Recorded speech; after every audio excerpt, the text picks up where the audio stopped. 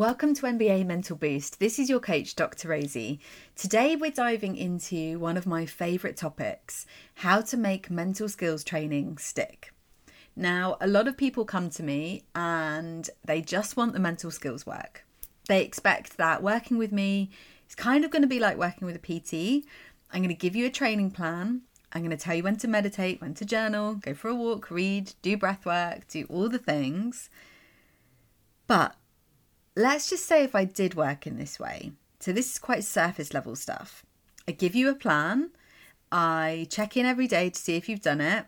I keep you accountable and you start embedding these as habits. What's going to happen when we finish coaching together? The wheels are going to fall off. You'll miss a couple of days, but it doesn't really matter anymore because I'm not there keeping you accountable. Then you're going to miss a few more.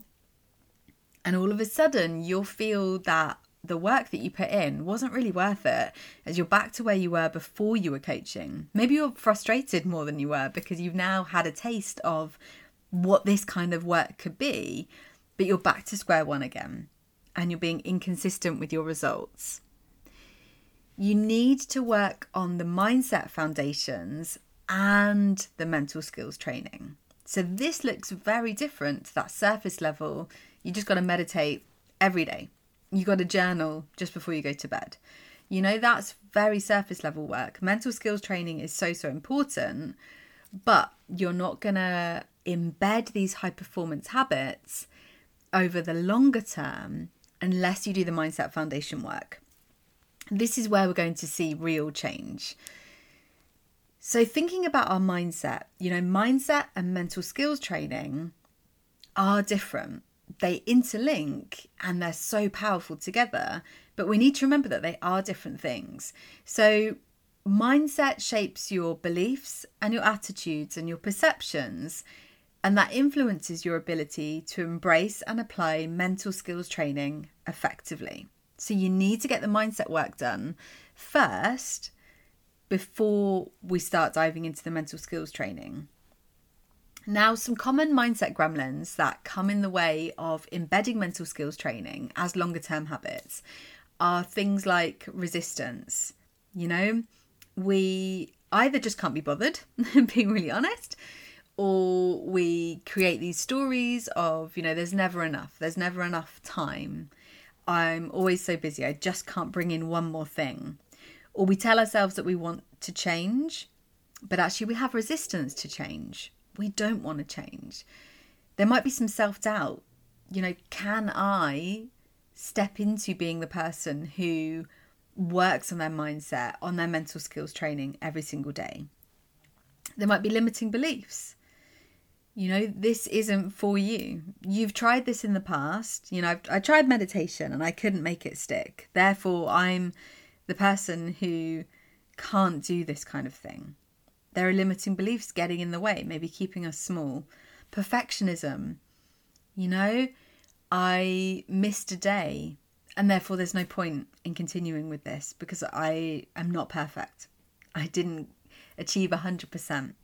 Rather than seeing this as all part of growth. We try, we fail, we learn, we move forward. We're constantly evolving and iterating.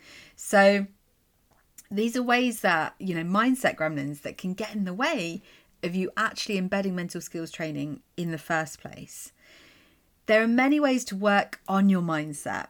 So my go-to outside of coaching is to journal. I love to use journaling as a way to coach ourselves. You notice your thoughts more. You become aware of what you're saying to yourself. Go back to the episode about being an observer of your thoughts. This is exactly what it is. And the more that you do this work, the more in tune you get with your mindset. And therefore, you can also reframe and shift your mindset. You don't have to stick with the mindset that you currently have. I always encourage my clients to do this and embed it as a daily habit, because then when they've got the transformation that they desire with me and we stop our coaching relationship, they have the tools that they need to continue to fly on their own. They don't regress, they don't take that step back, they progress to the next level and continue to do so long after their basketball career has ended. These habits aren't just for you while you're playing. They're not just an in-the-moment thing. They can really be life-changing if you embrace getting the foundations in place. Thanks for tuning in to another episode of NBA Mental Boost, the secret weapon to supercharging your performance on the court. If you found today's episode useful, don't forget to subscribe and share. You can connect with me over on any social platform. You can find me at Dr. Rosie Mead. Until next time, go out there and dominate using the power of your mind. This is Dr. Rosie, signing off.